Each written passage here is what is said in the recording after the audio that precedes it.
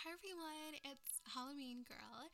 So, today's podcast episode is a new series I'm calling the Mourning series. So, what that is going to be a mix of everything Victorian era with ghosts and stuff, newspaper articles and stuff like that I would love to do that. I definitely have made a morning warehouse dollhouse over on my YouTube channel. If you search Halloween Girl ASMR, you'll find my latest video. It is called The Mourning Warehouse Dollhouse. And so I thought about different ideas for the morning series that I definitely want to start up, since of course we have different topics such as the ghost story episodes and real haunted doll episodes and the abandoned series that will be finishing up really soon and hopefully closing that up before Halloween. So I thought I would bring in a new series called the Mourning series. So I hope you enjoy this. And this one is a newspaper article and it is titled "The Friendly Ghost is a Real Newspaper Article" that I'll be reading to y'all. So I hope you enjoy my reading of this newspaper, and yeah, alright, so let's get started.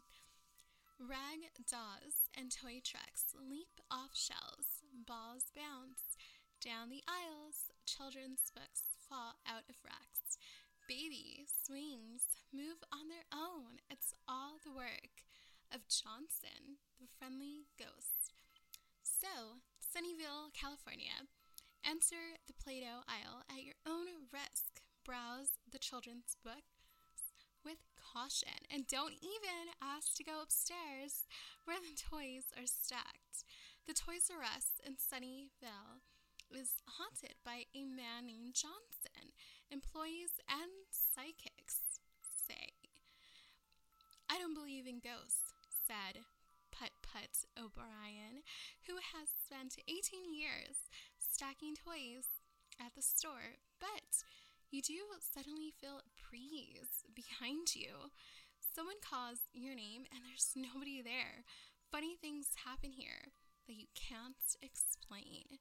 Ragdolls and toy trucks leap off shelves, balls bounce down the aisles, children's books fall off racks, baby swings move on their own.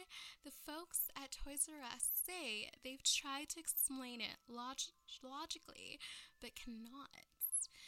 Many people have experiences, not just one or two of us. O'Brien said he's like a Casper. Nothing he does ever hurt anybody, thankfully. Others have taken notice, too. Newspapers have written about him as well. The toy store have featured on televisions. That's incredible. And other shows, a Hollywood script writer for the movie Toys spent 2 nights inside doing research. Psychic Sylvia Brown held a science fair in 1978 and has been back a dozen times since. Brown said Johnson told her he was a preacher and ranch.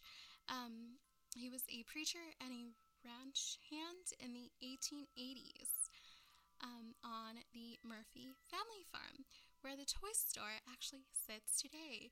He spoke with a mild Swedish accent, and his first name was John. Jan, or John. I think I'm saying that right. 10 of 16 people assembled there for the seance said they have heard a high buzzing noise when Brown was supposedly listening to the ghost. Brown said the ghost told her he had been in love with Murphy's daughter Elizabeth, who ran off with an East Coast lawyer.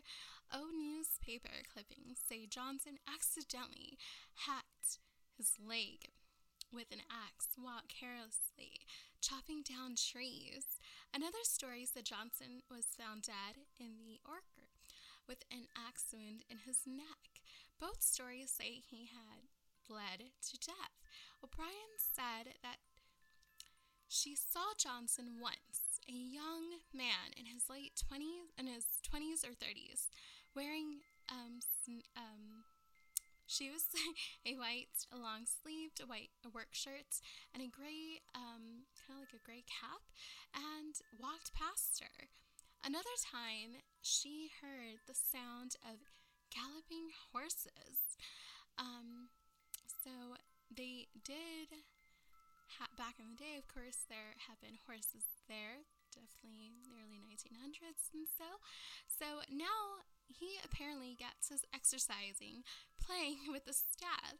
There was the time when men were waxing the floor, for instance, and a teddy bear kept appearing in each aisle as they moved their equipment through the store.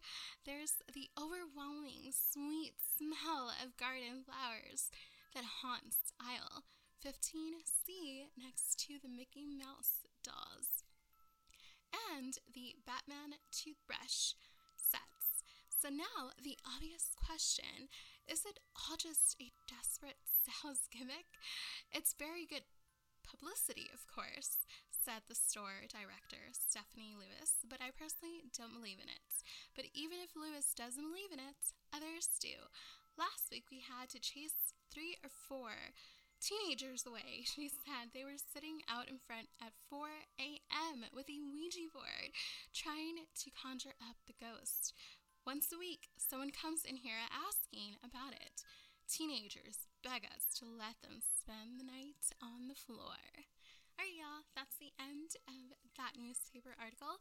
Please let me know what y'all's thoughts are on the Mourning series, and any old school newspaper articles that y'all would love for me to narrate on my podcast. And yeah, so I'm definitely excited, of course, to hopefully get more into narration and stuff. I love narrating, of course, and reading, and I am a huge book nerd and stuff. I love spooky stories all year round. So getting to read old school ghost newspapers is always exciting. And so I'm thinking about also too, for the Halloween card exchange 2023, I will hopefully be adding some like old clippings of ghostly newspaper articles for y'all. So that is definitely in the works, and so I will be doing that and adding that all in there for y'all. So yes, I'm really excited for my Halloween card exchange this year. And I hope you enjoy this Mourning series. And also, if you have suggestions of any kind for specifically the Mourning series, that is anything like spooky related, as to newspaper articles or anything that you think may fit into the series, please do let me know. I definitely want to always put y'all to sleep, of course, and also bring smiles to everyone. And I know we all have life to do, and so many things come up during the day and stuff, and I just hope to bring all of y'all smiles and everything. So yeah, so alright, y'all, if you ever do need a friend to talk to, you can reach me on my 7 Cups profile in the link description box below. And until my next episode, stay spooky, and I love you. Adios. Mwah.